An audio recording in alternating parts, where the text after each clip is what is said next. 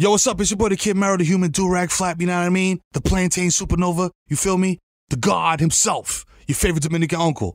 And yo, on Halloween in 2012, I was out terrorizing the streets, bro, with a super soaker full of Nair. That's why you think they got that permanent bald spot in the back of the head. She says it's alopecia. It's not.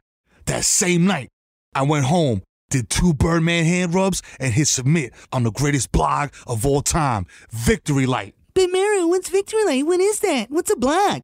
Victory Light is TikTok on paper, stupid. Sit down and put the vape away. Victory Light is a mecca of erudition, man. The thoughts of a young Dominican man under extreme societal pressure. It's also where I gave you questionable advice. It was a fountain of knowledge darts to insert into your cranial cavity, B.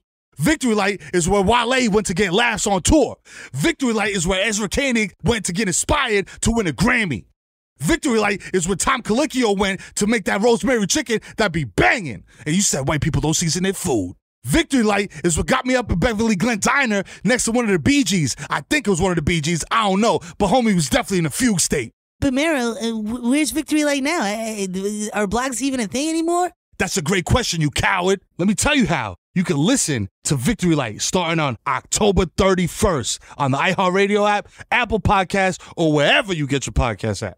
And remember, Victory Light is a fountain, so get your cup ready, because it's about to runneth over.